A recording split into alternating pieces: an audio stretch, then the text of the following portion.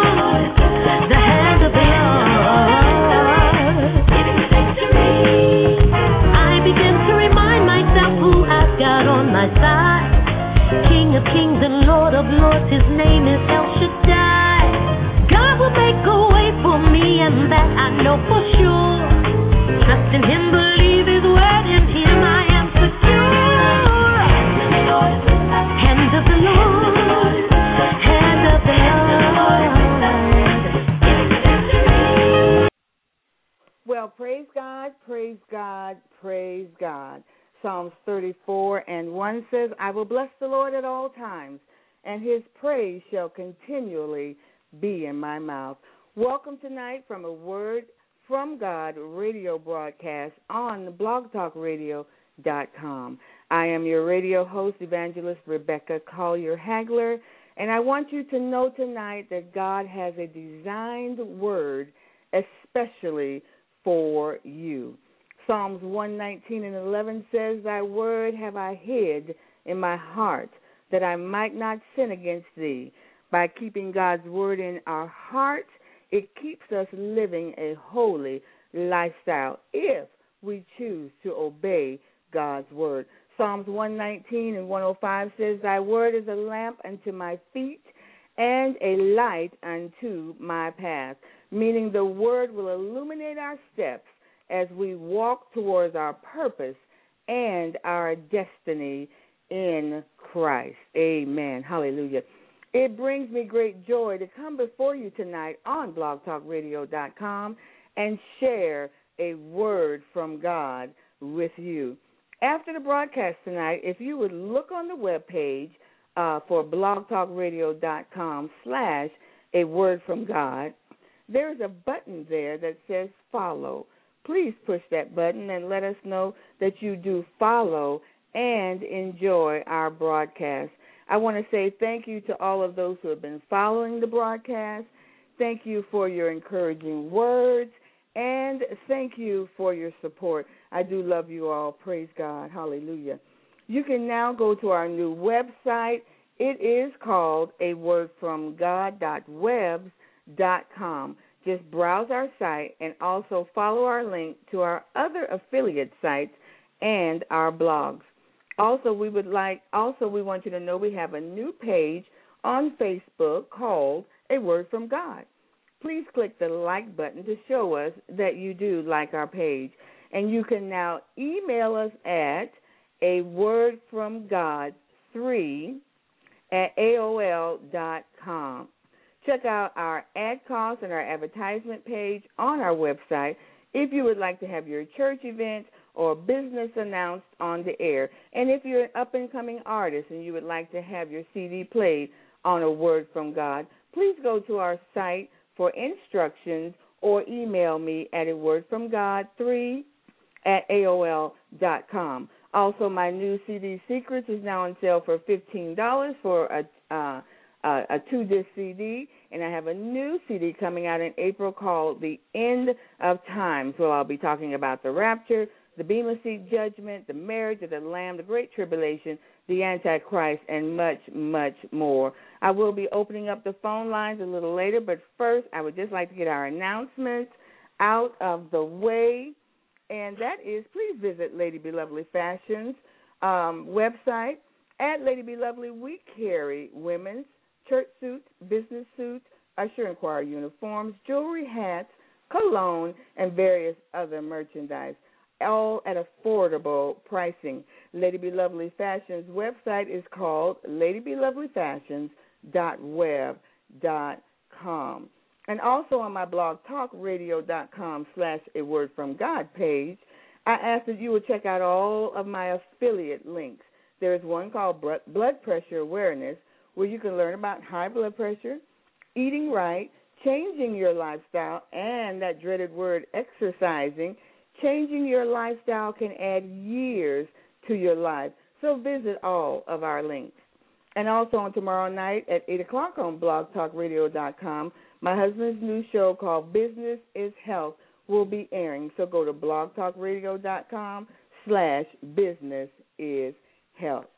Well, as you notice, I was kind of rushing through things here because I have two very wonderful special guests on the show with me tonight who I have known for about 7 years. And they are truly an anointed couple, full of wisdom, awesome teachers, and powerful and dynamic preachers of the Word of God.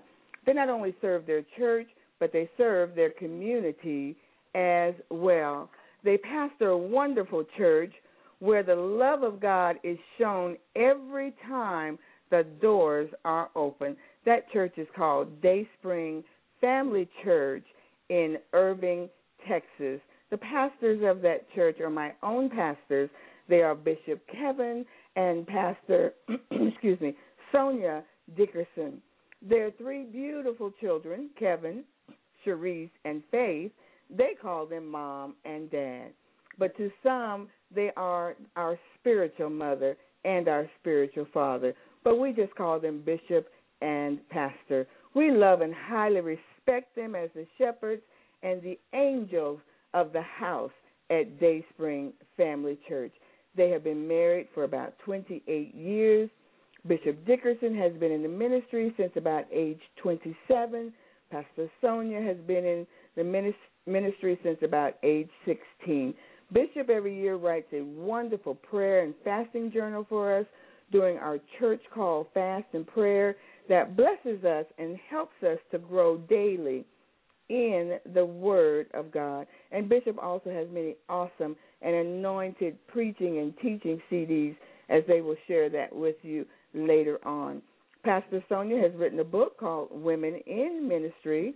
She's also known for her beautiful, angelic, and anointed voice.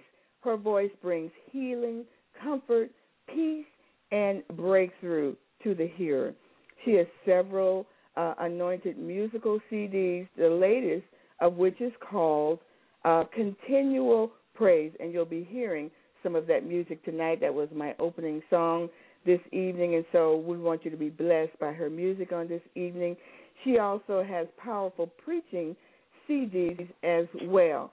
So I would like to present to some and to introduce to others my very own Bishop Kevin and Pastor Sonjia Dickerson. I like to call them the dynamic duo. So hello, Bishop and Pastor. How are you on this evening? We're doing wonderful. How are you? I'm wonderful. I've been looking forward to this day for quite some time. It's a blessing and it's an honor to have the two of you on this show tonight. And I just want to say from the bottom of my heart, thank you so much for your prayers, your love, and for your support.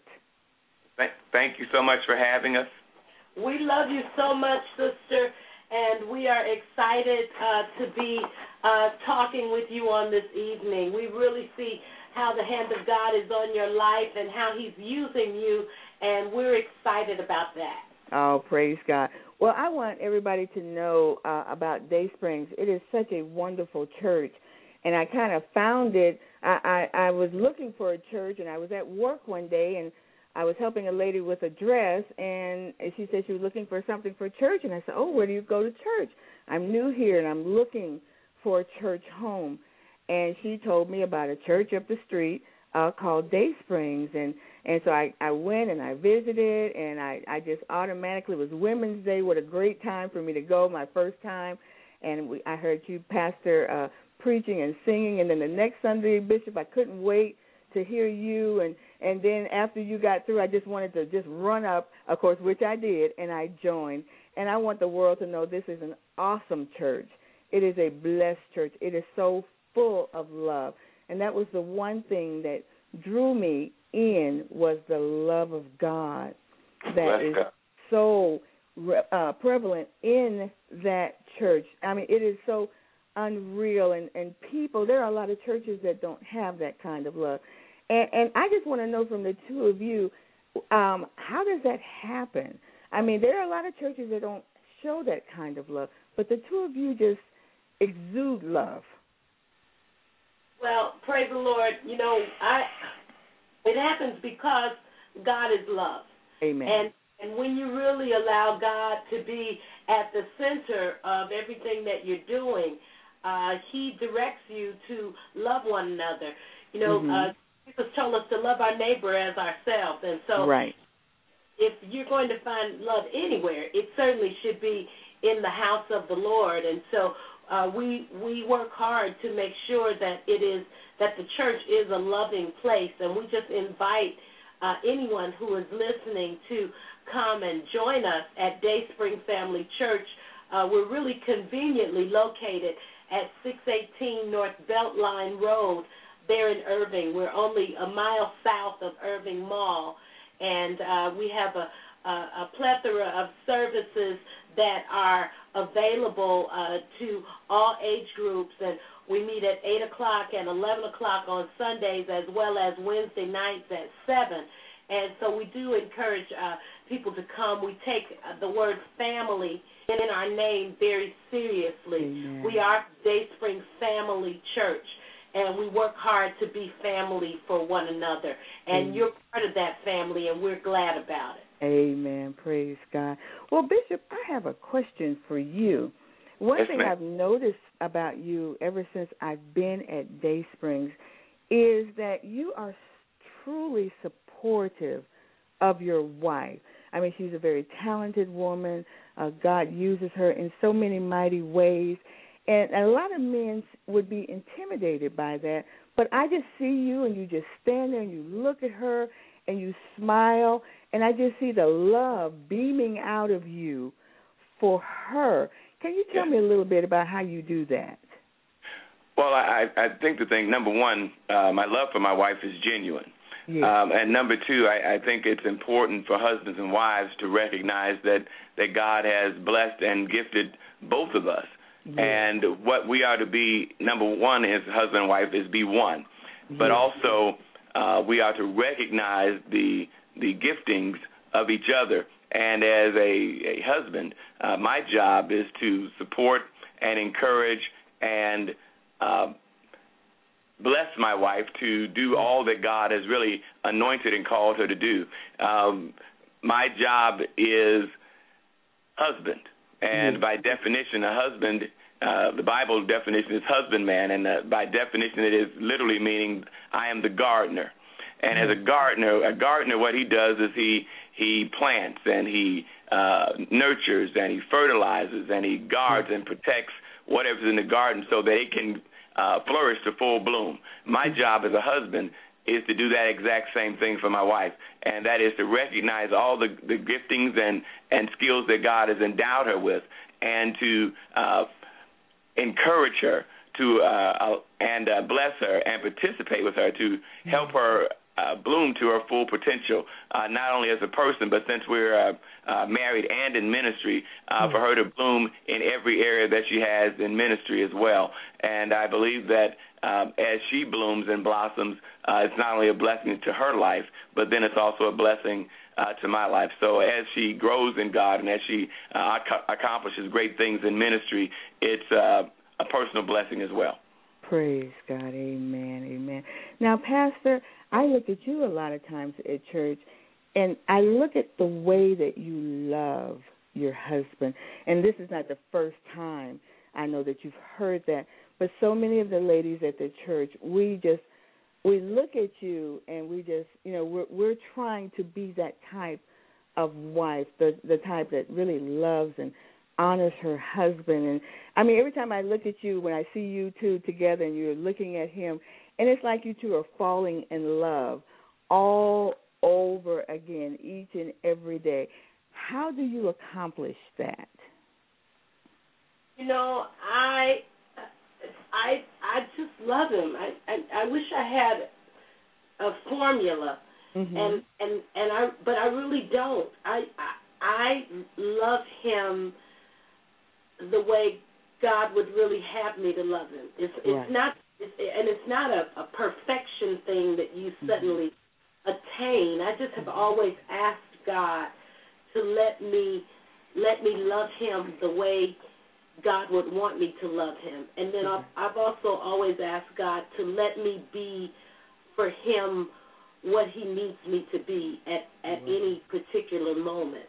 Right. And I think that when you sincerely ask God that, he does it. He does it. And so it's a wonderful thing. If I had to just talk about practical things that I do, I study him. I work hard to know what he needs and when he needs it. I study what he likes. I work hard to do what he likes.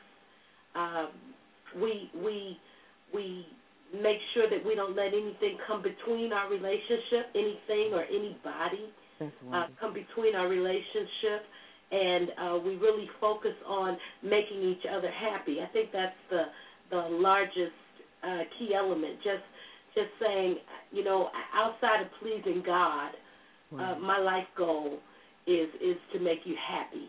Right. And when you do that, it's a wonderful thing because you're making him happy, but it doesn't mean the dissolution, if you will, of your dreams and your aspirations.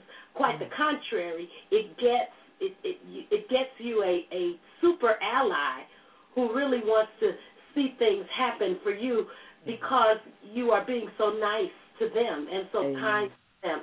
And I think that is the way God would have things to be and have marriages to be. Well, we have a phone call, so I'm going to go to the caller. If you hold on just 1 second, please. Hello, you're on the air. Hi. Hi, how are you? I'm doing good. This is Sheila. Hi, Sheila. Hi. And how can we help you? Okay. I'm at the right number. Yes, you are. Who am I speaking to? This is Sister Becky. Okay, Lady Becky. I'm on the air. Yes, you are. I'm on. Okay. So did you have a question tonight? No, I'm just listening. Okay. And how are you enjoying it so far? Oh, very well. Very well. I am so impressed. Amen. I know who this Sheila is. This is my Sheila that I work with. Absolutely. Absolutely. I am so impressed. Well, you have right now a chance to ask two of the best people I know who have a great marriage something about marriage. So I would pick their brain right now. Well, I don't really have any questions as of right now because I'm not married. So I don't know, and I know I want to stay on topic, so I'm just going to listen. Okay, sweetheart. Well, thank you for calling. I appreciate it, Sheila. Can I listen in, or this is my first time calling. Yeah, so just keep what listening I do on the from computer. Here? Just keep listening on the computer. Okay. All right, Thank sweetie. you. Okay. Bye-bye. All right, praise God. That's our first caller, and our phone lines are now open. And please feel free to call us at 1-818-475-9229. Again, that number is 1-818-475-9229. Now, Pastor and Bishop, I had one more question for you before I let you guys go into what you're going to share on. But you two make marriage seem so easy. Now, is it, or do you have to really work at it? The way I spell marriage is WORK. Okay. Marriage is is a blessing, and it's a blessing from God. But for a marriage to be successful, it requires a husband and a wife to make the commitment not only to be married, but they need to make the commitment to work at their marriage. And it's a constant effort. It's a constant monitoring of our conduct and our behavior, and ministering to one another to make certain that we're doing all that we can to not only honor God in our marriage, but also to honor our spouse, husband or wife, and then also to work to meet their needs so that the marriage can be successful. But then also, in any marriage, there are peaks and valleys, there are challenges, there are sicknesses, there are financial issues, there are disagreements, there are all sorts of things that are going to occur. There are children that need to be raised. All of those things are a part of marriage, and from time to time there are challenges. But when a husband and wife are truly committed, and what I mean by committed is committed to the vows that they made on the day that they got married, when they're committed to making their marriage work, God will help them navigate and make it through the daily challenges that may occur in any marriage, and not only work through those challenges, but also enjoy the lifetime of marriage as husband and wife. And I think, once you are committed to the outside world, it really does look like it's easy, because you're so sincere, you're so much in love, and you're so caring about your spouse and meeting the needs of your spouse, and it comes across as genuine love, and it really is. And what God has blessed our marriage with is that we're just really committed to loving each other. We're also committed to learning about each other. We've been married nearly 29 years, and we're still learning, and we're still working to be a godly husband, a godly wife, and to be a godly representative on the earth of what a God-honoring marriage should look like. Amen. Well, we have another caller, so I'm going to go to this caller. Good evening. You're on the air. Hello. Good evening. You're on the air. Hello. You may need to push the number 1.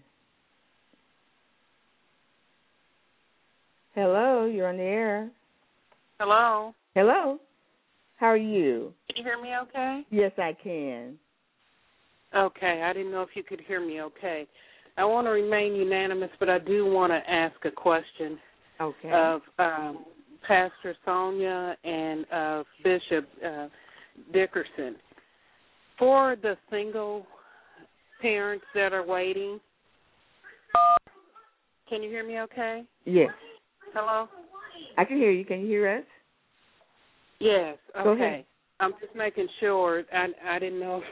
It's coming out one way on radio, I guess, right, and then another way on my phone here. Okay. But I guess I wanted to check with Pastor Dickerson and Bishop Dickerson, being that they are in a strong marriage. What advice would they give to single mothers who are waiting and God has gifted them so? I have a serious question, I guess, because it's really strange that God has gifted me in an area that is a pursuit that I really can't undergo myself as an individual. So what is the question that you have? It would work perfect in a ministry. If you'll hold on.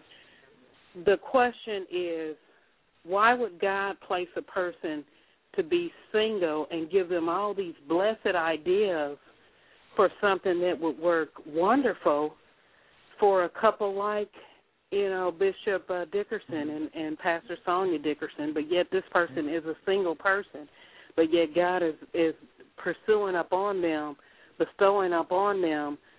a gifted blessedness that could work wonderful in a ministry. Okay. Well, let's have them answer that question for you. If I understand your question correctly, if I understand it correctly, you're suggesting that you're equipped to work to serve in a ministry or do a ministry that is designed for married couples in a church, but yet you're single. Am I understanding you correctly? That's it. It's like, okay, God is bestowing upon me an idea that really can't work for me as a single individual. It can, because we just heard a wonderful message today about the possibilities of God, and all you have to ask is ask the impossible.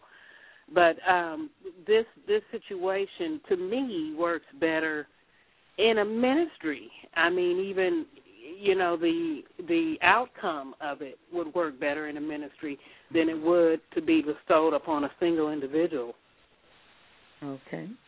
Okay, I guess I'm still a little bit unclear, but whatever the gifting you have or ministry that you have, I think that you offer it unto God and offer it to your church, and if it's something that they can use, then they will. Because every church is different, and it depends on, I guess, the vision of the church and the direction that the church is going in. And so I think that's the key. But I think the thing is, you also have to seek God and just make certain that what He has given you is for this time and this season in your life. Because many times I think God gives us things that He may want us to function in or serve in, and it may not exactly be at the time that He wants us to use it, because He wants to develop us and develop the ministry that He has, the ministry gifting that He has for us. Amen. Well, does that answer your question, caller? Yes, it does. It does, and definitely. I mean, because, one thing, I'm married to Jesus right now. Mm-hmm. And so what He gives to me comes from heaven, manna. I was right in the church service today in praise and worship at Dayspring Family Church in praise and worship, and He dropped in my spirit another design. And so I'm married to Jesus, and He gives me the idea. So just like the pastor says, that I want to move in God's time and in His season, so that whatever this thing is that He wants me to do, it's not just, it's a blessing to the body of Christ and to the church. So thank you. Thank you. We appreciate you calling, and thank you guys for your time. All right. God bless you. Thank you. Bye-bye. Bye-bye. Okay, so if you have any more questions or things that you want to speak to our special guest about tonight, we ask that you call 1-818-475-9229. We ask that you only call about what our topic is on tonight. Tonight's topic is on love, marriage, and the families, and we ask that you keep your questions and your comments short, as others will be trying to call in as well. Before I have Bishop and Pastor to come and actually get into the Word or however they're going to share with us on this evening, I just want you to hear one of our pastor's songs. It is called the Jesus Medley. As I was thinking this morning on what song I wanted to use, Bishop, you used in your sermon today, "'Tis So Sweet to Trust in Jesus." And I said that is the perfect song. So we're just going to listen to Pastor Sonjia as she shares this word, this beautiful song on this evening. Amen. 'Tis so sweet to trust in Jesus, just to take Him at His word, just to rest upon His promise, just to know the Savior alone. Jesus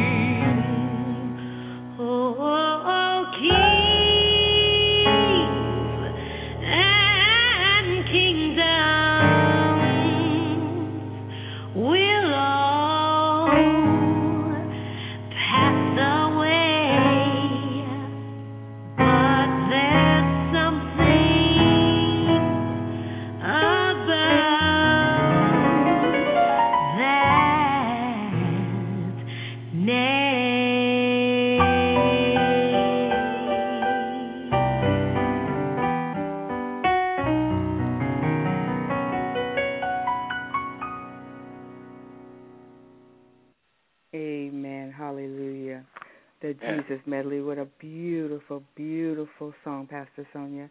And now we're just going to turn this over into the hands of our bishop and our pastor and just let them go with whatever God has for them on this evening. Thank you, Sister Hagler. And it's our joy and our pleasure to be with you and your listening audience on this evening. And I'd just like to just say some encouraging words about marriage. And in the Bible, in Genesis, the 2nd chapter, verses 24 and 25, it says, "Therefore shall a man leave his father and mother, and shall cleave unto his wife, and they shall be one flesh. And they were both naked, the man and his wife, and they were not ashamed." And I just want to use for a thought tonight, we are one. The husband and wife are one. The marriage that God has given us, His intent is that we are to be united as one, two becoming one in holy matrimony.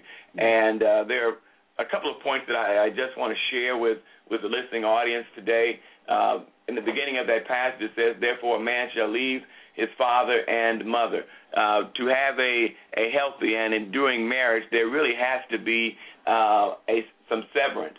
And to have that blessed marriage, you have to leave the old and actually start new. You have to leave some family ties. And if you actually go to a wedding ceremony, you see the bride coming down the aisle on the arm of her father. The father represents her support, her security, her nurturing that he has been able to provide during her life. As a matter of fact, the father is the number one man in her life. But as they approach the altar, the groom comes down the aisle and takes her by the arm and the two of them proceed up the altar. And when they move toward the altar, a visible transaction is actually taking place. The groom and the bride are moving toward establishing a new home. The groom is moving to become the provider, the new provider, protector, and nurturer, and he becomes the new number one man in the bride's life. And the ceremony begins, and it begins with a prayer or a song, and the minister gives words of instruction to the couple, or he gives a marital charge. Then the minister will ask a question, and he'll ask this question. He'll say, who gives this woman to be married, or who gives this woman to this man? And the father will say, or the mother and father will say, we do. And as soon as they say that, they're asked to be seated. And what that is the pastor is giving a symbolic gesture by asking them to be seated. He's really saying that their job is done, and the leaving of the father and the mother is the beginning of oneness in marriage. It's the beginning of establishing a new life, a new home, a new way of doing things together as husband and wife. And this union between the husband and wife becomes the new number one, new primary relationship. We still love our parents. We still love our extended family, but they now must take the second position in our lives because the husband and wife are now building and establishing a new life of their own. That means you are now more responsible and accountable to your spouse than you are to your parents and other family members and even friends. And I believe that many marital problems can be eliminated and avoided when we keep parents and family and friends out of the day-to-day workings of our marriage, because what God has established, that he wants that new relationship, that husband and wife relationship, to be the new primary relationship in their lives. And not only should there be severance in marriage, but there also needs to be permanence in marriage. We leave father and mother and we cleave to our wives. That means that we are to cleave means to be stuck to or to be glued to and to make a permanent bond. Marriage was created by God not to be a temporary arrangement. It was created by God not to, as soon as things get difficult, to walk out. But God created marriage to be permanent, meaning that it's God's best, God's plan, God's goal in marriage is that it's supposed to be one man and one woman joined together in holy matrimony, and that union is to take place and exist for the life of the marriage. In the marriage vows, usually the husband and wife, they vow to each other, I promise to love, honor, and cherish, and do other things in marriage, and to do so until God by death shall separate us. And so that's God's plan for marriage. And the marriage vows literally say, until death do us part. That means the husband is really saying, as long as my heart beats, or the wife is saying, as long as my heart beats, I'll be your husband or wife. When we make those vows, it's not only a promise to each other, but it's also a promise to God. And unfortunately, many couples are getting married, and they're sticking together is the farthest thing from their minds. It really isn't. Marriage isn't viewed as a priority to them, a priority or a permanent arrangement. The vows of permanence have seemingly been rewritten. Till death do us part has been written to say, as long as there are no problems. Or to death do us part has been rewritten to say, as long as we agree on everything. Or as long as there are no layoffs or financial setbacks. As long as you don't make me mad, we'll stay together. But as there is no other violation of these rules of marriage or the plan of marriage, then we'll stay married. but that's not a marriage of permanence. That's a marriage that is of convenience. That is a Velcro marriage, if I can say it that way. You can attach and detach yourself whenever you choose or whenever you get ready. That's not a marriage of permanence. That's a temporary marriage, and you liken the institution of marriage to cause you to have your freedom whenever you desire, and you're still able to do whatever you please. But what most people are looking for in marriage is the June and Ward Cleaver approach of marriage, or they're looking for the Cliff and Claire Huxtable approach of marriage that you see on The Cosby Show. And those are TV marriages. But in real life, husbands and wives will not always agree. The money may get short sometimes. Our lives may change drastically by illness, but it does not mean that our marriages still can't be permanent. At the altar, we promise to love, we promise to comfort, honor, and stay together in sickness and in health, for richer or for poorer, for better or for worse, in sadness and in joy, to love and to cherish, and forsaking all others, as long as we both shall live. These vows that we make are not a pipe dream. They can happen when a husband and wife commit to working their issues out instead of immediately walking out. And God says that we can have this marriage where it is a husband and wife living together and loving each other for the balance of their days. Not only should a marriage be a marriage of severance and a marriage of permanence, but this text says that there should be unity in our marriages. And it says that, and they shall become one flesh. And the two shall be becoming one, as other translations say, reads that they will become one flesh, suggesting that it is a process for two people to become one. It is a process for two people with two different upbringings, two different lifestyles and viewpoints and personal desires and aspirations to become one flesh. Becoming one flesh does not happen overnight. It is a process that starts when a couple gets married and continues as they live their lives together as husband and wife. Over time, they will learn how to disagree agreeably. They will learn how to argue fairly. They will learn how to pray together. They will learn how to plan the future together.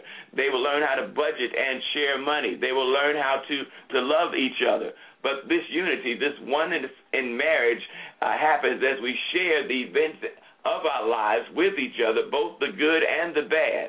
And it doesn't happen automatically. See, because unity and uniformity are not the same. Right. Uniformity is everything is the same. Unity is when we learn how to work together despite our differences. As a matter of fact, God created man and woman different physically, physiologically, and emotionally, so that our unique differences would be a help to each other. We were not created to be exactly alike, but when a husband and wives are united, they bring all that they have to the table to help make a healthy, stable, and lasting marriage. And we are to become one in everything. This is our marriage, and we're going to work together at making it work. This is our home, and we're going to work together to maintain it. This is our income, and we're going to work together to manage it. Give some to God, save some for our future, and spend some on whatever it is that we need. This is our body, and we will use our body only to please each other. And if I can just pause right there, we have an exclusive and united personal relationship with each other. And so our romantic lives are to be an exclusive relationship for no one else but our spouses. Right. And the children that God has given us, we're to work together to raise them in a God-honoring way. And we're both to be desire to contribute and be willing to contribute 100% to the success of the marriage. Many people believe that marriage is a 50-50 proposition. But if we're only contributing 50% of all that we are to the marriage, we're operating at half speed. We're operating at half of our ability to make the marriage successful. But if we're going to have a marriage that honors God and blesses our lives and blesses our children and blesses those that see our marriage, we've got to give our marriage maximum effort. And it is the unity in marriage that makes the marriage not only stronger, but it's the unity in marriage that makes the marriage last. I've talked about severance in marriage. I've talked about permanence in marriage. I've talked about unity in marriage. And lastly, I want to talk about intimacy in marriage. And they were both naked, the Bible says, the man and his wife, and they were not ashamed. Yes, Adam and Eve were both naked. They were unclothed. But it means more than just being unclothed. Mm-hmm. What it also means is that there's nothing that is hidden in this marriage. There's nothing that we are ashamed of. They had done nothing wrong. There was no sense of guilt. They belonged to each other. Their bodies belonged to each other. And together, they belonged to God. There was nothing to hide. And so your marriage to your covenant partner, your husband and wife, is to be an open marriage, a marriage that has no secrets, a marriage that has no hidden agendas, a marriage that has no lies. It is literally to be intimacy. And I've heard it said that intimacy is intimacy. That means it is in the safety and security of marriage, of the marriage covenant, that we feel free to reveal our nakedness, not only physically but emotionally and spiritually. We are to work in harmony together, and we are to contribute 100% to our marriage and give maximum effort to our marriage. And not only intimacy is relating to the closeness in marriage, but also intimacy in the sexual nature of marriage. God gave a man to his wife and a wife to a husband, and they are to be exclusive sexual partners. And when we are that to our spouses, we really begin to understand God's plan, not only for marriage, but also his plan for sex in marriage. He's reserved sex for the framework or the covenant of marriage. And in that covenant of marriage, God says that the sexual union, the sexual relationship of a husband and wife, it has a threefold purpose. Number one, it is for procreation.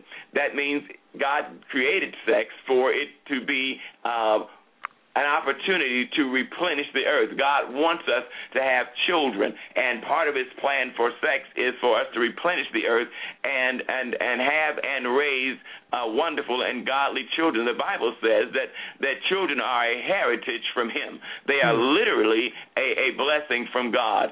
And the sexual union between a husband and wife is not only for procreation, but it is also for recreation, meaning that God has created sex to be enjoyed in the framework of marriage. And it is the husband's and wife's responsibility to not only enjoy their marital sexual union, but to understand and even inquire as to how they are to please each other sexually. And the Bible even says that the body of the man is not his own, but it belongs to the wife. The body of the wife is not her own, but it belongs to the husband. And it is their job to investigate and to talk about and communicate how they are to satisfy each other sexually.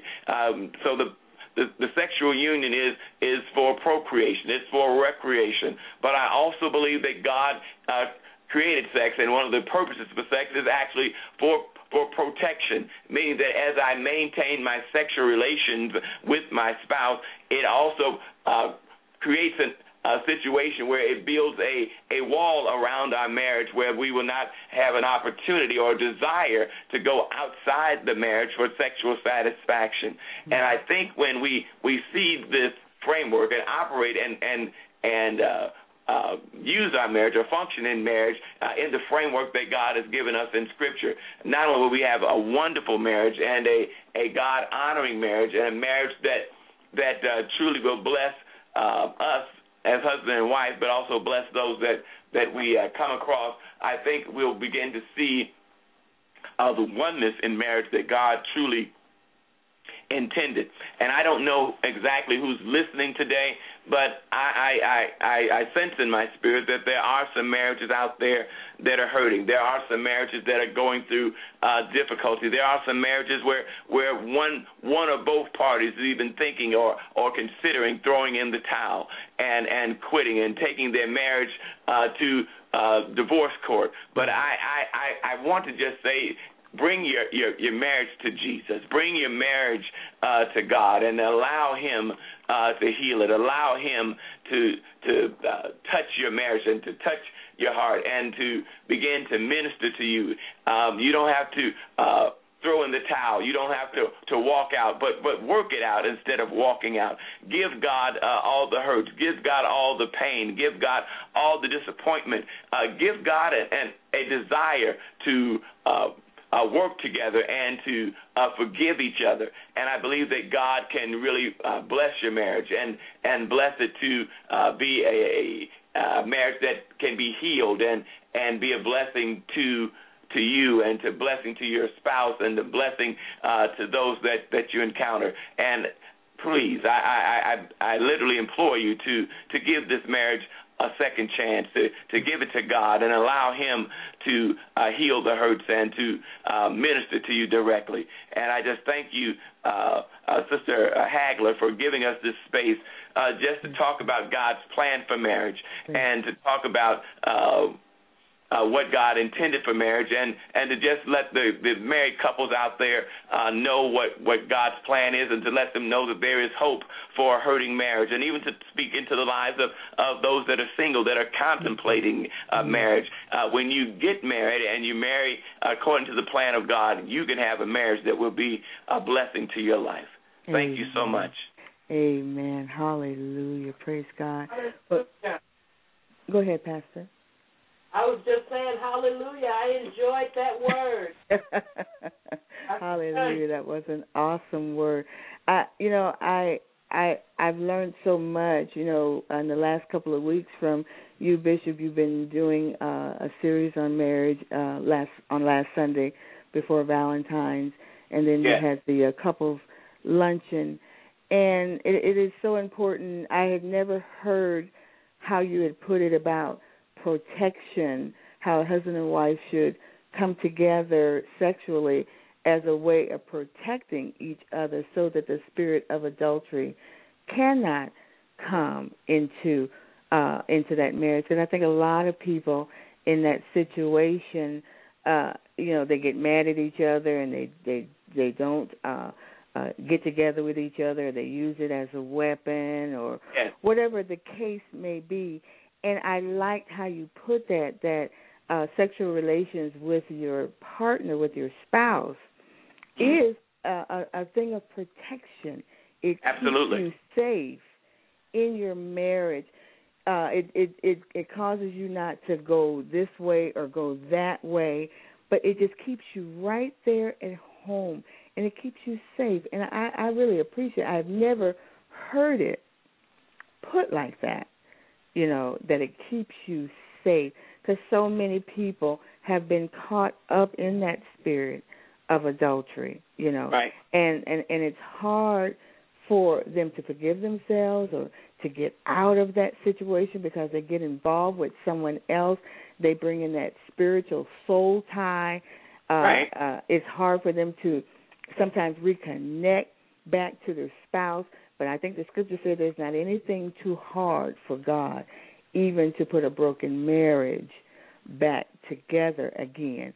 If the couple so say, yes, let's work this out, let's do this right, let's get back in there and let's do this. But I want to thank you for that because I think that is so important. I think if people would look at it that way, I think it would be less adultery going on. I agree with you. And I think the thing is that what's really key is we as husbands and wives, we have to take our marriage vows seriously. Right. And God's intent for marriage is that in our marriage we have one sexual partner. Right. As a matter of fact, I actually view this, and I believe that our spouse is our El Shaddai blessing. Yes. meaning that God El Shaddai means God is more than enough. I believe that our spouse is the enough, meaning that our spouse is more than enough to satisfy us sexually, and we don't have to go outside the marriage for any sort of pleasure, for any sort of satisfaction.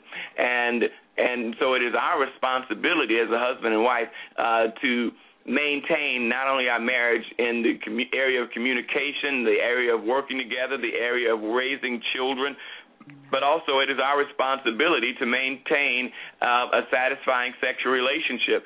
And I think when we do that, it knocks down that spirit of adultery. It literally casts it out of our home and our marriage because it has no place in a godly home. It has no place in a marriage. It's against the plan of God. And I think when we really work to maintain our marriage in every area, it will be a God-honoring marriage, and specifically in the sexual union, it'll be a marriage where we've got an exclusive sexual relationship, and there is no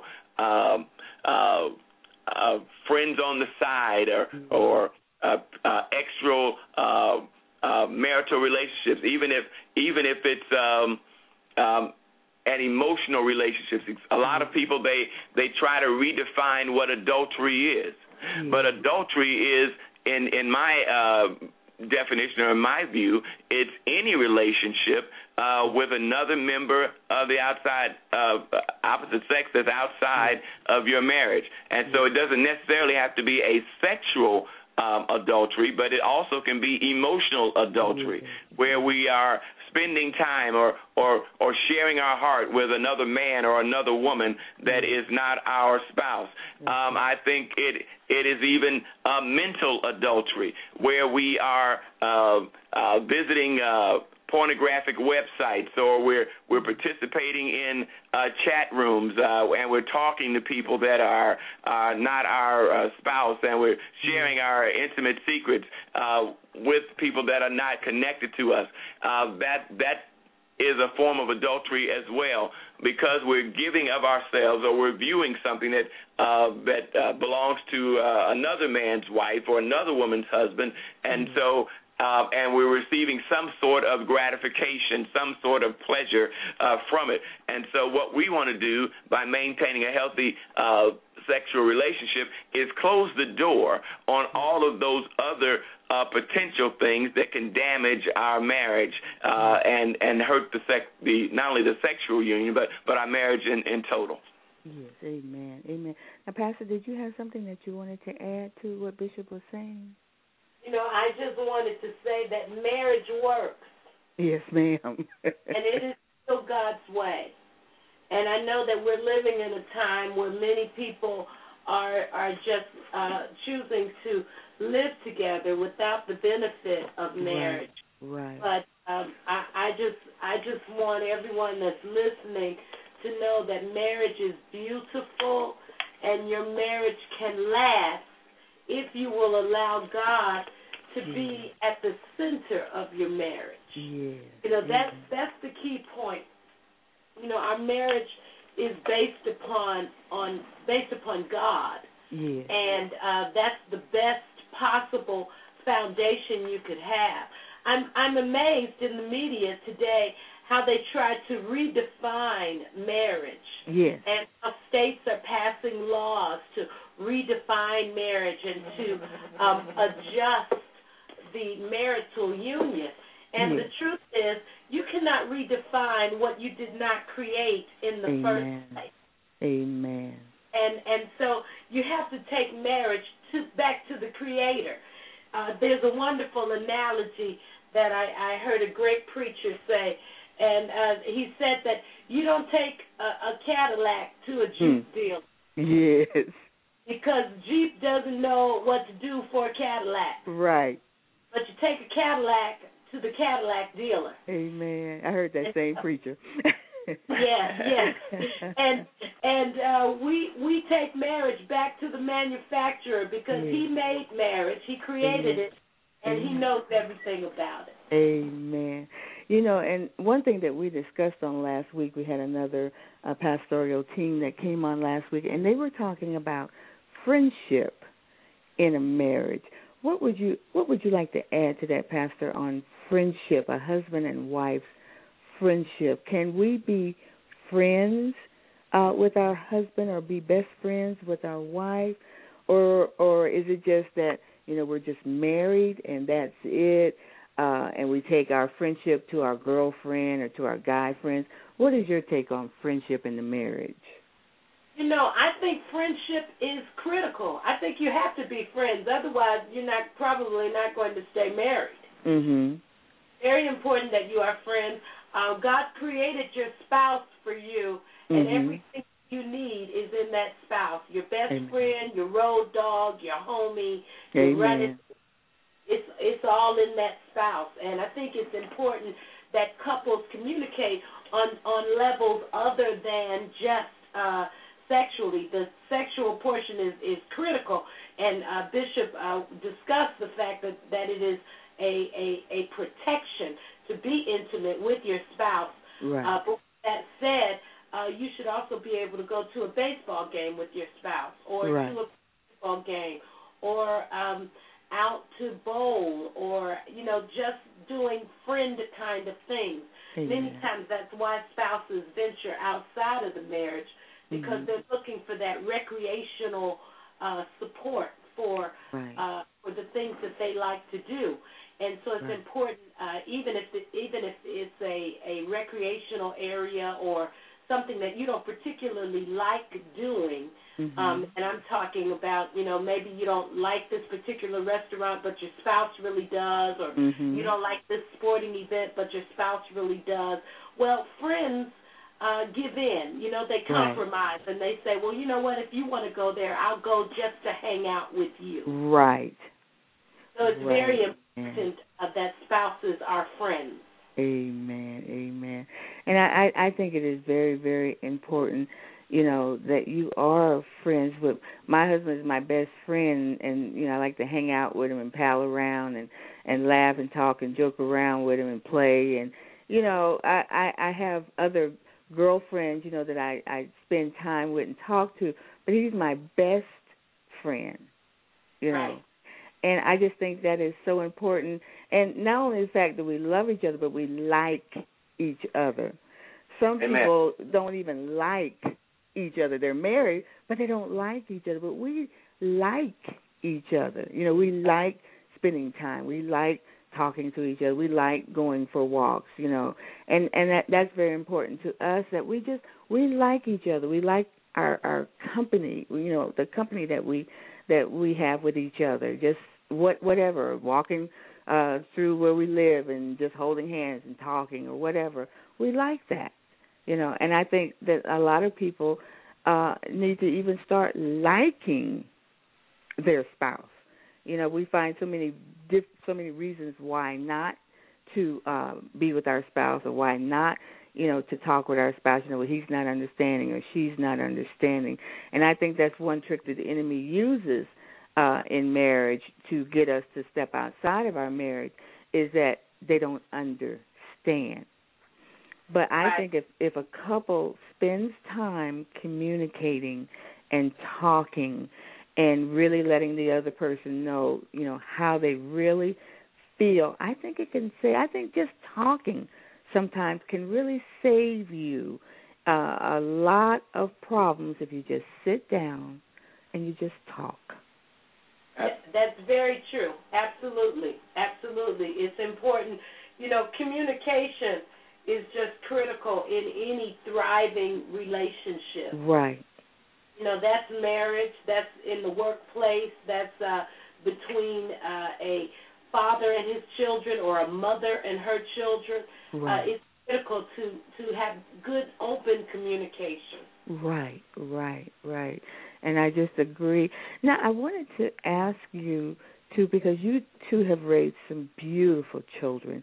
You have your son, Kevin, and you have your daughter, Sharice, and you have your youngest daughter, Faith. And they all work in the church. They're wonderful, wonderful kids. I mean, they're just, Kevin's not a kid, he's a grown man. And Sharice is also a grown woman. But, I mean, they're just beautiful people to be around. And how did you go about raising healthy, vibrant children like that? I think it starts with our own upbringing.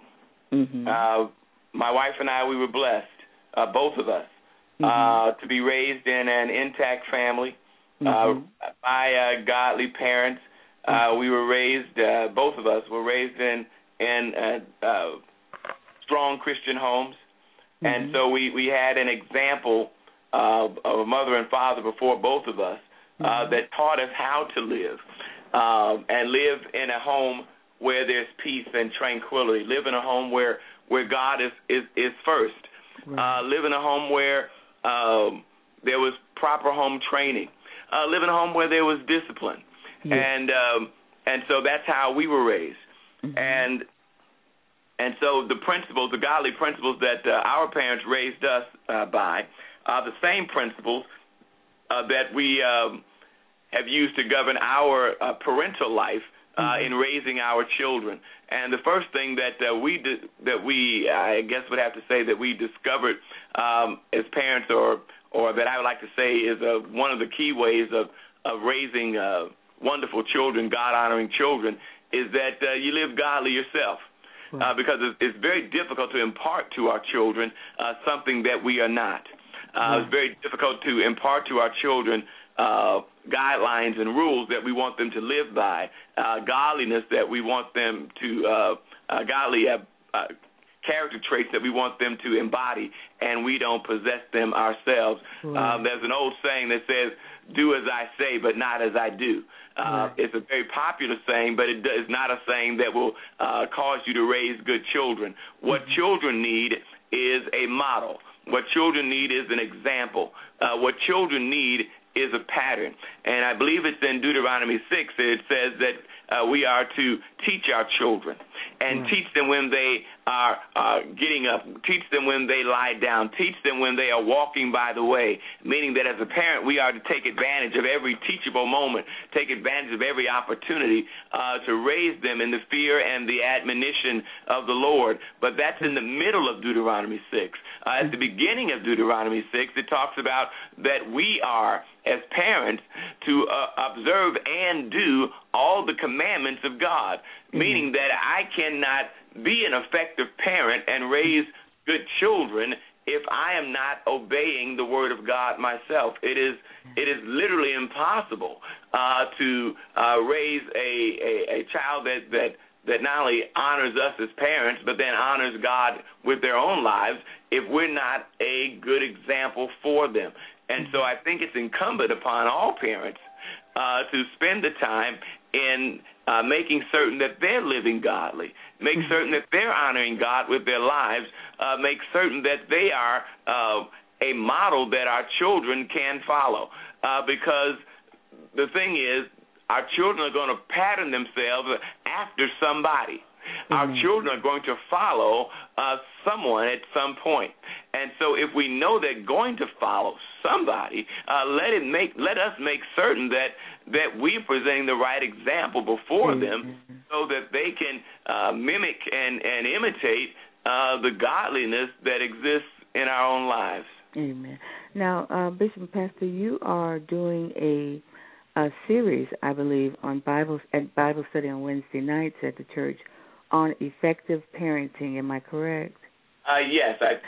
Yes, we're doing a Bible study series. The official title is Godly Parenting.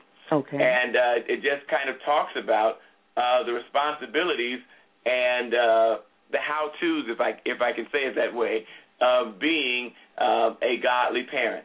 Right. Now, I was there one night, and you were sharing about the social networks like Facebook and some of the other social networks on the computer. And you said something that was very important. Like in my generation, we don't know a whole lot about computers. I mean, I can speak for myself. I don't know a lot about computers. My children are grown, of course, but for parents who do have school-age children, you did mention that we should know about, computers find out everything we need to know, how to block stuff, how to, get on Facebook, have our kids' passwords. I have my oldest daughter has 5 children, and she has children on Facebook, but she knows everybody's passwords. She goes on there and checks things out. If there's something on there she doesn't like, she deletes it, or she'll shut it down, and she'll tell them you're not using Facebook or MySpace or whatever it is until you get things right on here. And I think, that is so important because our kids are being pulled in all kinds of directions now. When I was a kid, it was kind of like what you said, you do as I say, even back in my day, it was children are to be seen, and not heard. That's right. And when my mother said, you're going to church, there was no, I'm not, I don't want, because by the time I got I out of my mouth, I was laying on the floor, So, yes, I think your parents and my parents were raised at the same parenting school. Right. So I think that is very important. If you could just share a little bit about that, what you shared with us that night about social networking, because that is so important. I think as parents and Christian parents, we have a responsibility to not only be informed, but also to stay informed. We live in a digital age. We live in a cyberspace age, a Facebook, a MySpace, a texting and sexting age.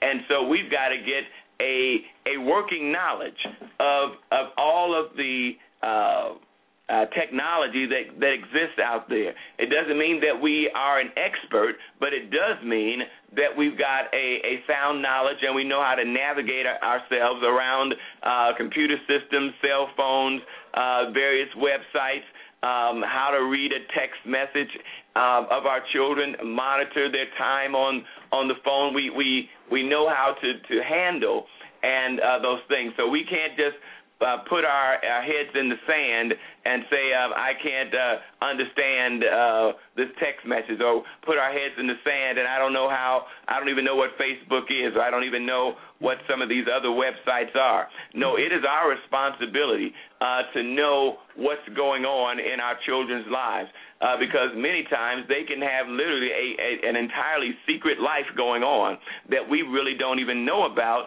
because we have not bothered to investigate. And not only being informed about the computer systems and all the social networking sites and things like that, but I think we also have a responsibility of asking the questions.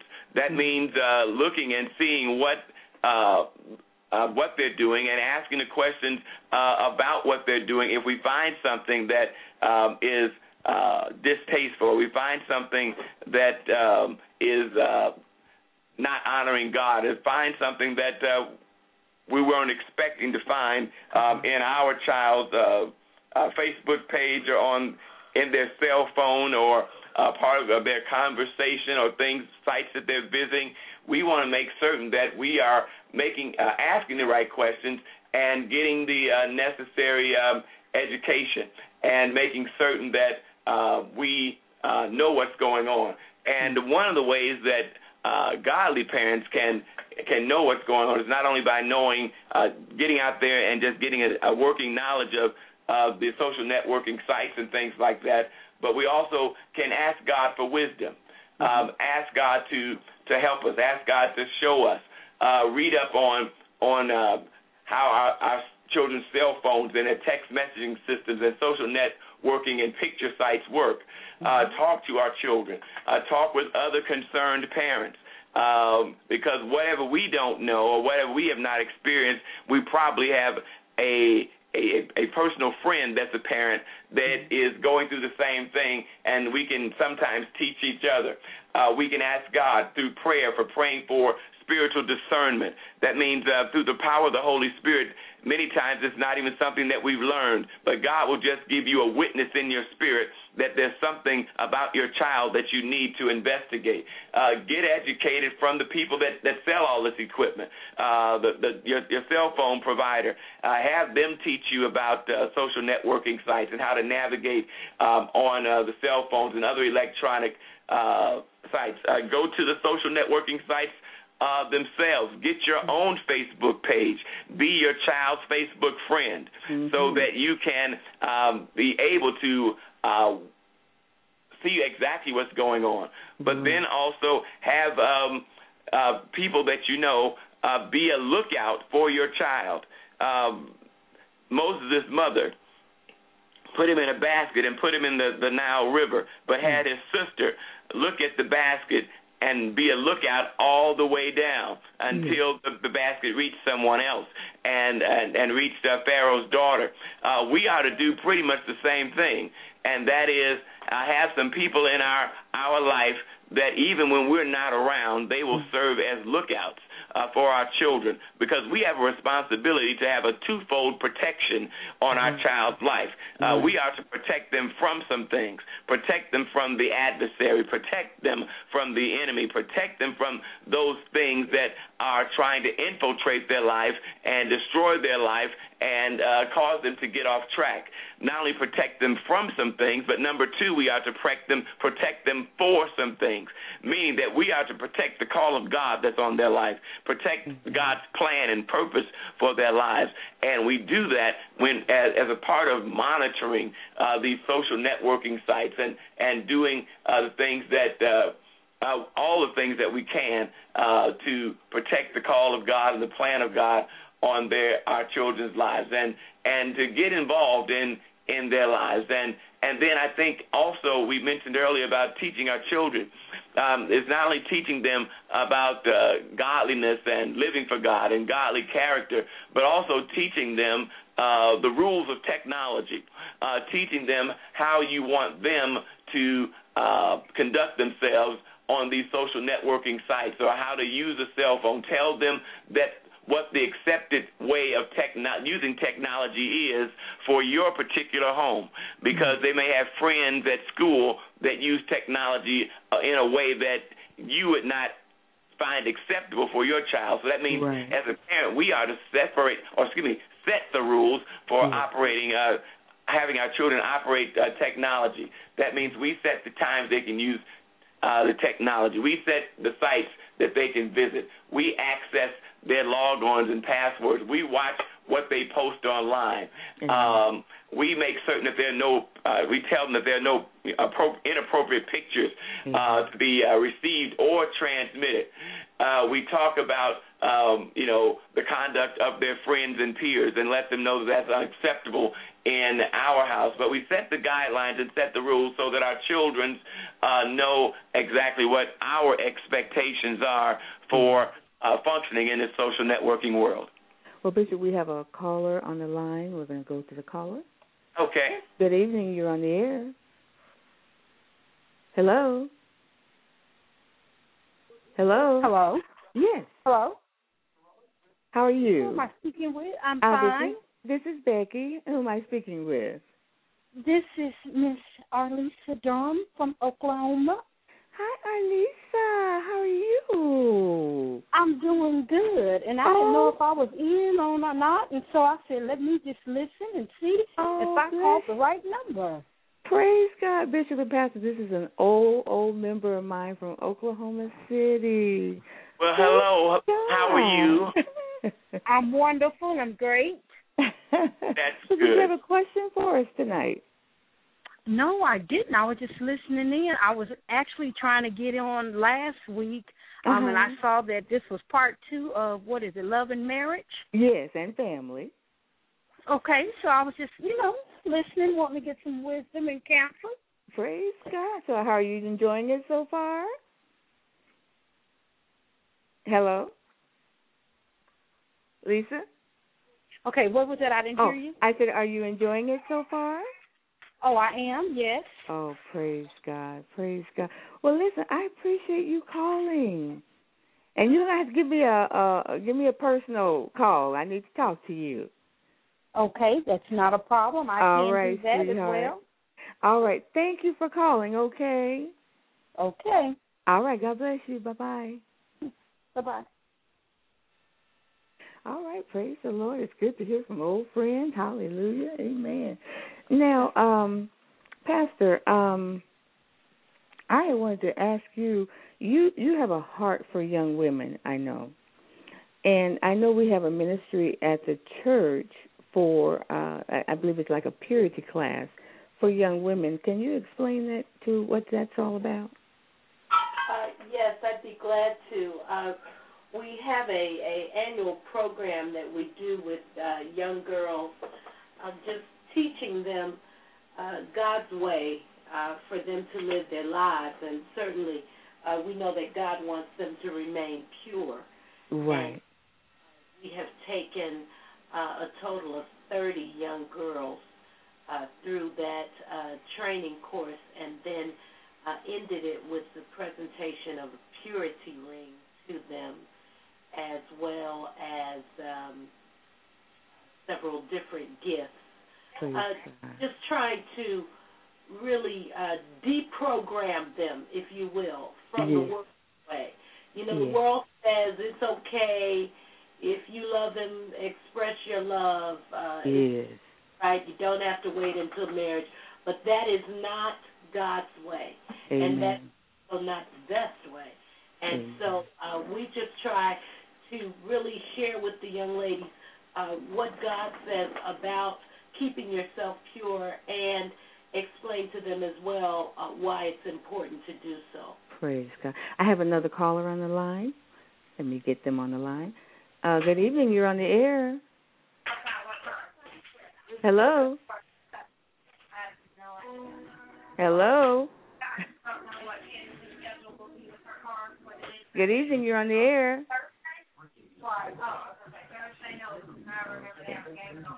Can you hear me? I guess they'll call me back. But anyway, go ahead, Pastor, and continue what you were saying. Yes, it's just so important that we pour into our young ladies. And, you know, that kind of brings me to the annual women's conference that we each year. And this year is our 16th annual conference. And we are going to be holding that May the 4th through May the 7th at May the 4th and 5th is at Dayspring Family Church there in Irving, Texas. But May the 6th and the 7th are at the beautiful Gaylord Texan Resort. Oh, wow. Yeah, we're really excited about going to the Gaylord. It is one of the premier resort facilities in the country. Yes, it is. And it is just beautiful there. And I just encourage women everywhere. That is Mother's Day weekend. To take the time out to come and be replenished, to come and be fed, to come and be refreshed. Amen. Truly, God meets us at the women's conferences. Yes, He does. And I am just excited about what God is going to do in this conference. The registration is only $99, and that secures your registration for all of the days of the conference. We have some wonderful classes that are being held during the day on Friday, and then we'll come together on Friday night, as well as all day Saturday.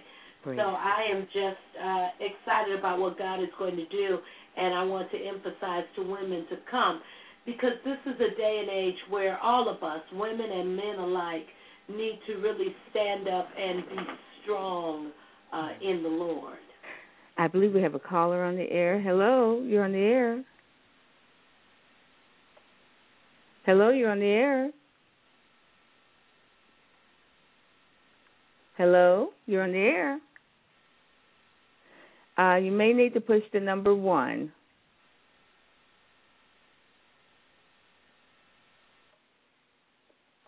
Hello, you're on the air. Hello, you're on the air. Hello? Yes. Hello? Oh, looks like I lost them. Well, please call back because I think I heard you, but please call back, okay? But now you were talking about the women's conference, and I just wanted to say a little bit about that, being a part of Dayspring Family Church and being on the committee with you. It is such a wonderful conference. And when I first came to Dayspring, I was a backslider. And I went to the women's conference starting in 2005. And the Spirit of God just met me there each year, and He just broke a little bit off of me each year I went. But in 2008, I mean to tell you, God just totally set me free. It is an awesome conference. Hello, you're on the air. Hello? Yes. Hi, this is Tammy. Hi, Tammy. How are you? I'm fine. Okay, I'm enjoying the bishop and the pastor. I had a quick question.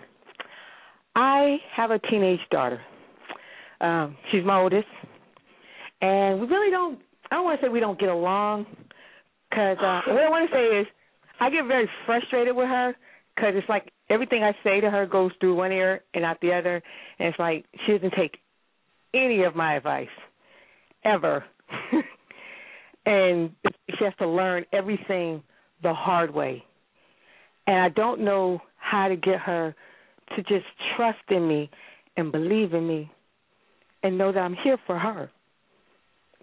Is there anything that you can think of to tell me to help me with our relationship? I thank you so much for your question.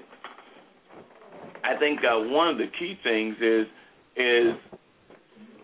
being a good communicator with your daughter. One of the key things that I think is important in parenting is really learning how to talk to our children. My wife and I are parents of three. Two of them are now adult, and one of them is still in their teenage years. But what we've personally discovered is that all three are different. Reaching them is different, and so our approach in communicating to them is always fair, is always loving, but it's not always the same. And so I think what's key, number one, is finding that way, whatever it is, to identify how to communicate to your daughter, and then also finding out the way that she can be reached. One of the things that I think is really important is that we keep the lines of communication open. The Bible tells us in James, the first chapter, verse 19, my beloved brethren, let every man be quick to hear and slow to speak and slow to wrath. If there's anything that a teenager can do is cause us to get upset. But what we've got to make certain that we do is be quick to hear. I think even as we're raising our children, especially when they're getting into the years where they can communicate clearly for themselves, we have to learn how to be quick to listen and give them a hearing. In the legal system, before a trial takes place, what happens is there is what they call a hearing. It is not an opportunity for them to determine guilt or innocence of anyone, but it's just designed to gather the facts, to get information. And I think parents have to make certain that we give our children a hearing where we let them speak their piece, if you will, right. and without any criticism, without any judging, but just let them say what's on their heart, what's on their mind. And I think that it's really important that they know that they can say what's on their mind without the parent judging or interfering. And my wife wants to share a little bit as well. I also just recommend that you spend time I mean, literally, time together more and more. That time builds trust. What I have found over the years with my teenagers is, people talk about quality time, and they say it doesn't have to be quantity. But there does have to be quantity before it becomes quality. Because you're not going to walk up to your teenager and say, let's have 15 quality minutes together. Right. It's going to take an hour before they'll really, really talk to you, And so I have just learned over the years, when I didn't even know what to say and what to do, to just be there, to be at their games, to go to the movies together, to go to the mall, and trying to create activities where they do not have all of the all of the current technical gadgets as distractions, and even trying to draw some parameters and say, okay, can we have a phone-free dinner where we're not texting all dinner, where we kind of have each other's undivided attention, and then just doing nice things for them, not trying to buy their love, but just being nice, gifts on occasions when there isn't an occasion. I just wanted to do something nice for you. And eventually they realize that that you have their vested interest at heart. Also, I learned how to say things in non-confrontational language. And it comes out, I try to make it sound like a suggestion, or often I say, I'm just sharing different options with you so that you can be aware of the options that are available, because I've already been through that and just want to share my experiences. And when I put it in that kind of language, it allows them to make a choice, and, prayerfully they will make the right choice, but then it doesn't come off to them as if you're kind of cramming it down their throats. Amen. Does that answer your question, Tammy? Yes. Yes, it does. Yes, thank you. I was going to ask another question, but I know you got other callers. Oh, go ahead. Well, I was going to ask, the other thing is getting her to spend time with me, because it's like I feel like I have the cooties when I ask her, hey, let's go somewhere. She's like, oh, my God, I want to go. And I don't know how to get her to just do things with me. I can get the other children to do things with me, but I can't seem to get this one child to do anything with me. Well, you're in charge of that. So some, without being the heavy hand, just create sometimes where it just has to happen. It's not optional. Today we're going here.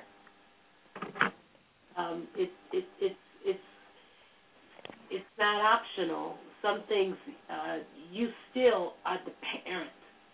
Right. And, we have a different generation of children who are much more assertive, if you will, and are willing to challenge us. But with that said, you still have the power of the parency, if you let me put it that way. Right. And so, you just create the opportunity that you want to happen, and then this is where we're going. And they'll kick and scream, but once they get there, after a while, they'll begin to soften up. And okay. I need to go back to the very beginning too. The foundation of parenting is prayer.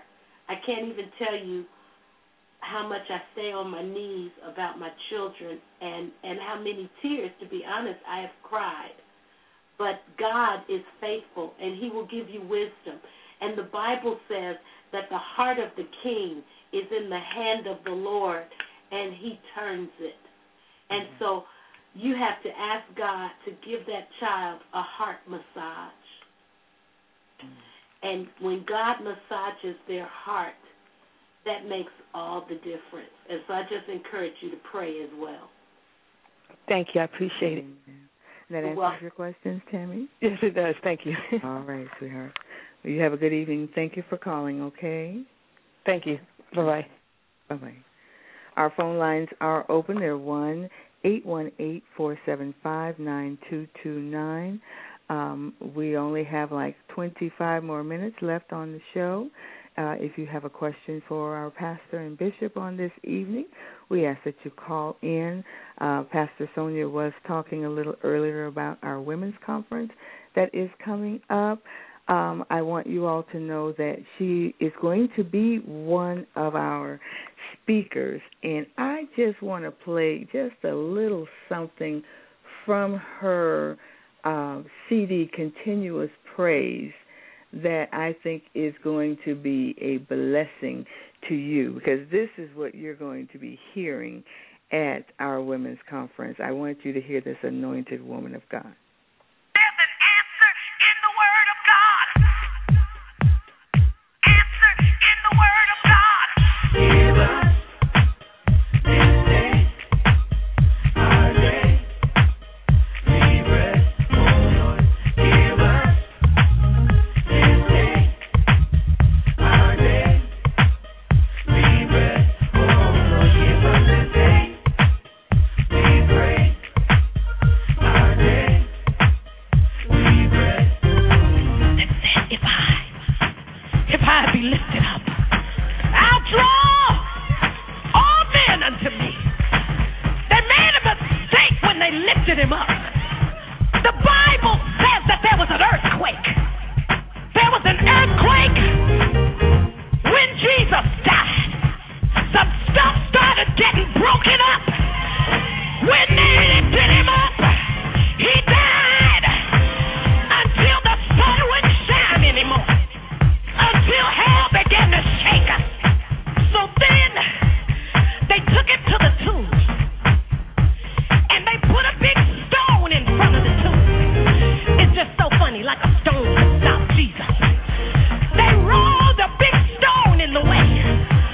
Somebody's had some stones rolled in front of you in your life, and the enemy thinks that you cannot get out.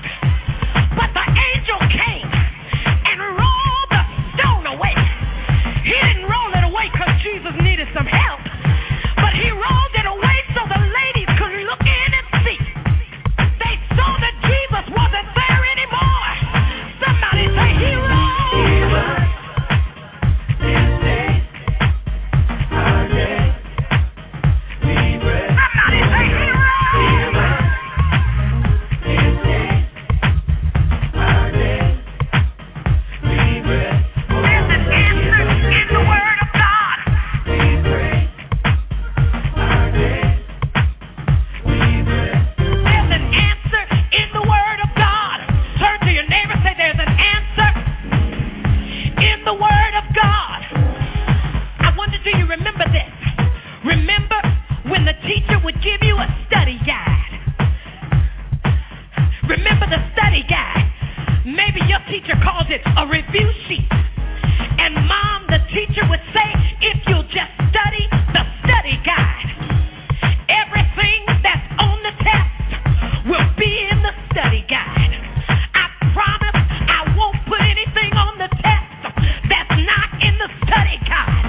I need to tell you that God has said, when you go through the test of life, you don't have to worry. Everything you need is in the study guide. If you don't have joy, read the study guide. It'll tell you how to have joy. If you don't have confidence, read the study guide. It'll tell you how to have confidence. Everything you need is in the Word of God. Tell your neighbor, say, read the Word, read the Word, read the Word, read the Word. Give us this day our day. We rest.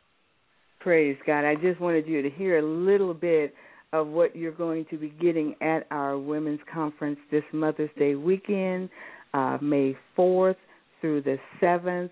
And also we would ask that you would just make it a full weekend and come visit our church that Sunday morning at 8 and at 11. We will continue on in our Mother's Day service, even on Sunday morning. Bishop, is there any announcement that you would like to make? I know the men have something coming up, and we're also been talking about our Family Life Center. Is there anything that you would like to add, sir? Well, thank you so much. And, again, I just really want to applaud the great work that you're doing and how you're using technology to get the Word of God out, and you're doing an absolutely fabulous job. And we pray that God's best is still coming your way through this ministry. And by way of announcement, on June the 18th, which is the Saturday before Father's Day, literally the day before Father's Day, the men of Dayspring Family Church, the Men of Valor men's ministry, we host an annual men's prayer breakfast. And this year it will be at the Sheraton Grand Hotel, 4500 John Carpenter Freeway in Irving, Texas. And it is a time for men and their sons to come together and receive the Word of God, have a great breakfast, have a great time of fellowship and bonding, and also a time to hear the Word of God. And men are going through unique sets of challenges. Young men are going through unique sets of challenges. And so we take this time to get together and just minister to each other. We've been doing this for nearly all 16 years of our pastorate, and it has really been a great blessing to men of our own church, but then also men of churches in the area. What's really exciting about it is that many of the men's ministries of other churches are using our prayer breakfast as their annual conference, and so they're coming in groups and just to become part of it. And I think it's really a neat thing to be a part of. And so, just as a reminder, it is June the 18th. 9 a.m. at the Sheraton Grand Hotel. And for more information, all you need to do is call our church office, 972-399-PRAY or 972-399-7729. And another thing that we have coming up in July of this year, July 13th to the 15th, is our Vision Conference. I am the bishop of the Vision Fellowship of Churches, and it is a fellowship of churches. It's a multi-denominational fellowship where we just bring pastors and churches together, and I provide not only spiritual covering for them, but also spiritual enrichment, nurturing and guidance and mentoring for the pastors and their congregations. And each year we host an annual conference where it's an opportunity for our pastors and their congregations to come together, not only for worship, but also come together for building up and pouring out into their lives and speaking into their lives as churches. And we bring in guest speakers each night, and they speak a powerful word of God. And again, that's July 13th to the 15th at Dayspring Family Church, 618 North Beltline Road in Irving, Texas. And those services start at 7 p.m. And Sister Hagler, you mentioned our Family Life Center. Yes, sir. Dayspring, we're renovating one of our properties, one of the buildings on our properties, and it is a 7,000 square foot Family Life Center. In it, we'll have a wonderful gymnasium in it where young people can play basketball and volleyball, various classroom / game rooms where they will be able to be taught the Word of God or have other Christian enrichment classes, but then also fun and recreation where they can do the things that young people do, play ping pong, play foosball, play the video games that are so popular with young people today. The facility will have a full-service kitchen. Young people love to eat, and so we'll make certain that we've got an environment for them where they can prepare and enjoy great food. It's a two-story building, and we have a second floor where it will have kind of a casual, relaxing fellowship area where our young adults and college and career-age young people can kind of experience kind of a a Starbucks kind of environment, but it'll be a Christian environment, and have flat screen TVs all over the place, and internet access, Wi-Fi, and all the other things they need to fellowship and enjoy the Lord together. To have a 12-foot screen where they can enjoy Christian videos, watch Christian movies, even host a worship service. And so it's just really a fabulous place. We are more than halfway finished. We're actually in the home stretch of finishing this project. In June, we'll be having our summer camp where we invite young people from the community to enjoy Christian summer camp. And so we're trying our best to get it all completed by the 30th of April, so that it will be ready for the youth in the summer for our not only summer camp but our youth conference that happens in August. And God has given us a vision for this project, and that is to not only start it but also complete it and do it all debt-free. We haven't had to go to a bank for anything to get a loan or anything, but we're doing it all debt-free, and we just thank God for the generosity of our members. We thank God for the generosity of family and friends. And if you would like to sow a seed into this ministry, all you need to do is you can even go online to our website, Dayspring Family Church, www.dayspringfamilychurch.org, and there'll be a spot on the homepage of the website that says sow a seed.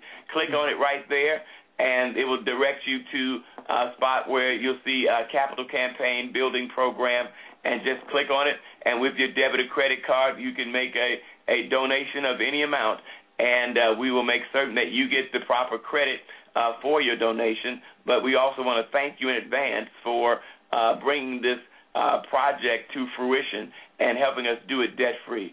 And look forward to your support. And if you have any questions about our Family Life Center, you can call the church again at 972-399-7729. Amen. Hallelujah. And I just, once again, Pastor, want to give you one last chance to talk about the Women's Conference. This is our 16th year, is that correct? That is correct. This is our 16th year. And, I just say to any woman out there who wants to change her life, yes. And, that's not just fluff. That's just the truth. We come and we have a life-changing experience. Yes, many times we will invest in everything else. We'll invest in our kids. We'll invest in our hair. We will invest in clothing and in shoes. But why not invest in yourself and make an investment that's going to pay off for the rest of your life and throughout all eternity? Amen. Come to this conference.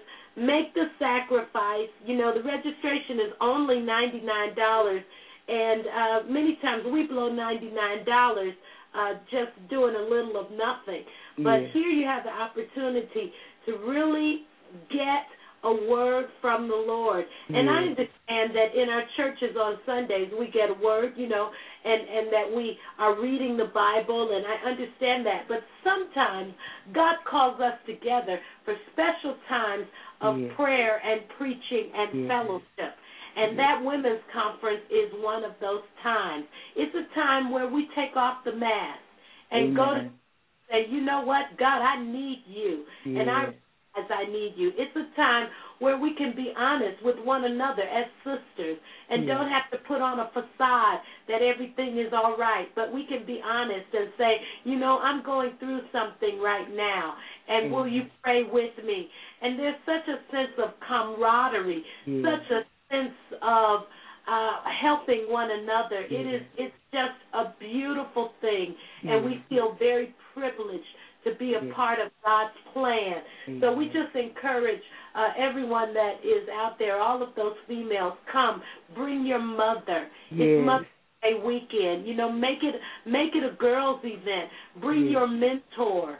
Bring your auntie. Bring your next door neighbor. Anyone who has been significant in your life, and allow them to enjoy that women's conference, May the 4th through the 7th.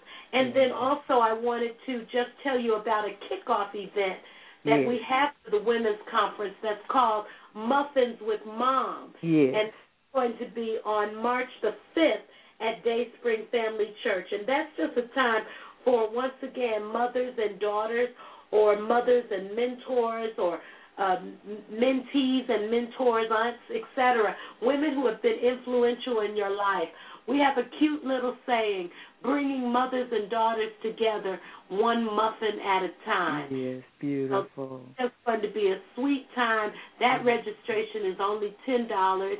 And for all the information that we're sharing on tonight, you can go to our website at www.dayspringfamilychurch.org. And there you can register as well as find out more information about all of the activities that are going on. But I just say to all my brothers and sisters who are listening, be strong in the Lord. You know, you don't have to be strong in your own strength, but you can be strong in the Lord. And so God has given you the opportunity to just rest in Him and trust in Him. You know, Ephesians 6:10 says, finally, my brethren, be strong in the Lord and in the power of His might. So I know it gets difficult. I know it gets hard. I know you are challenged. But I want you to know that you've got the greatest person possible, the greatest power possible on your side when you have Jesus Christ as your Savior. And so I know that sometimes you say, I'm tired and I can't do this and can I go on? And I want you to know you can't go on because you can be strong in the Lord and in His power. And His power is unlimited. And no matter what it is you are facing, if you will just make a decision that you want to be strong in the Lord and ask Him for His guidance, if you just identify the enemy, know that you're not wrestling against flesh and blood, but against principalities and powers and the rulers of darkness of this world, spiritual wickedness in high places. You know, the enemy is very subtle, and he will come to you as an angel of light when he really simply wants to take you out and destroy you. And then you've got to be dressed for the battle. Put on the breastplate of righteousness and the belt of truth and the shield of faith and the helmet of salvation.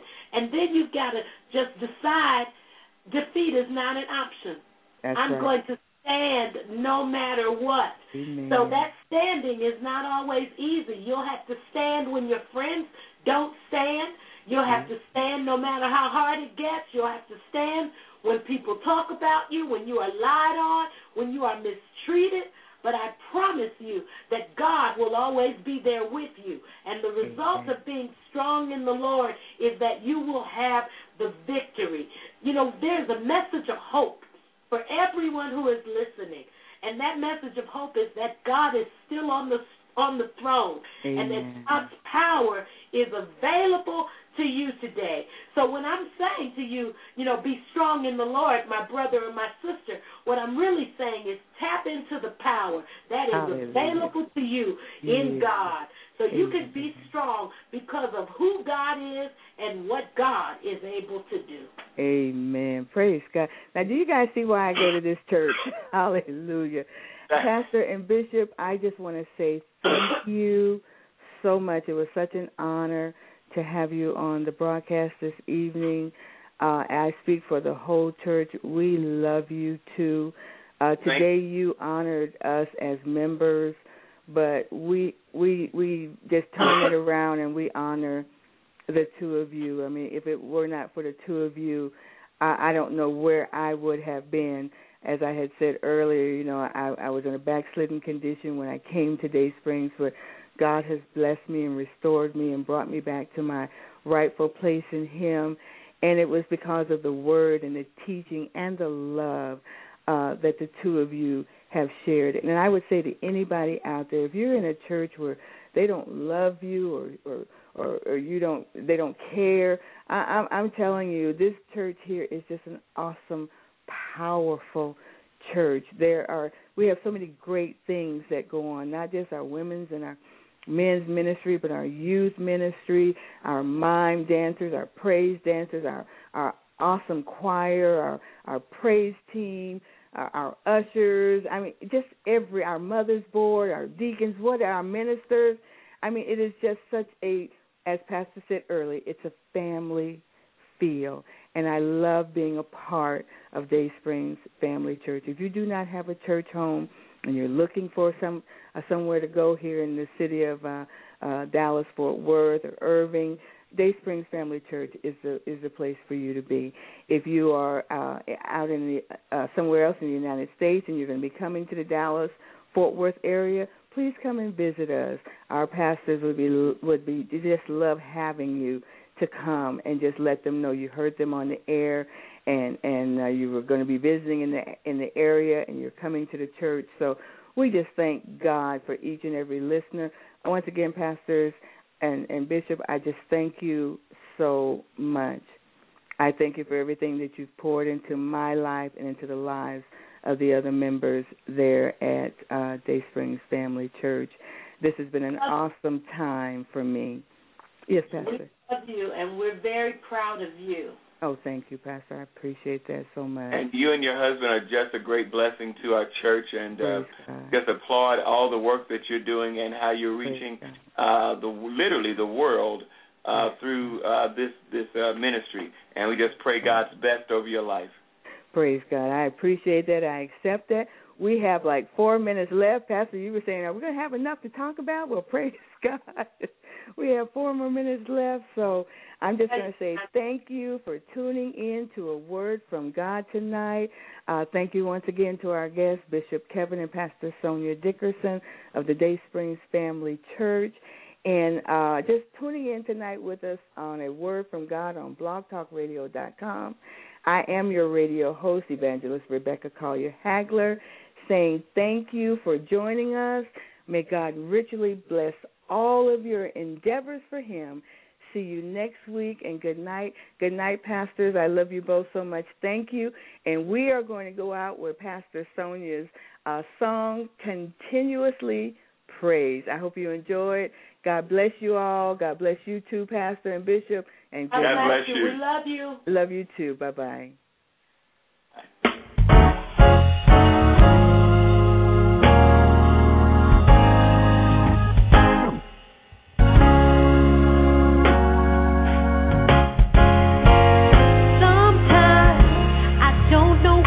Do while the storm is passing through, so with tears coming down my face,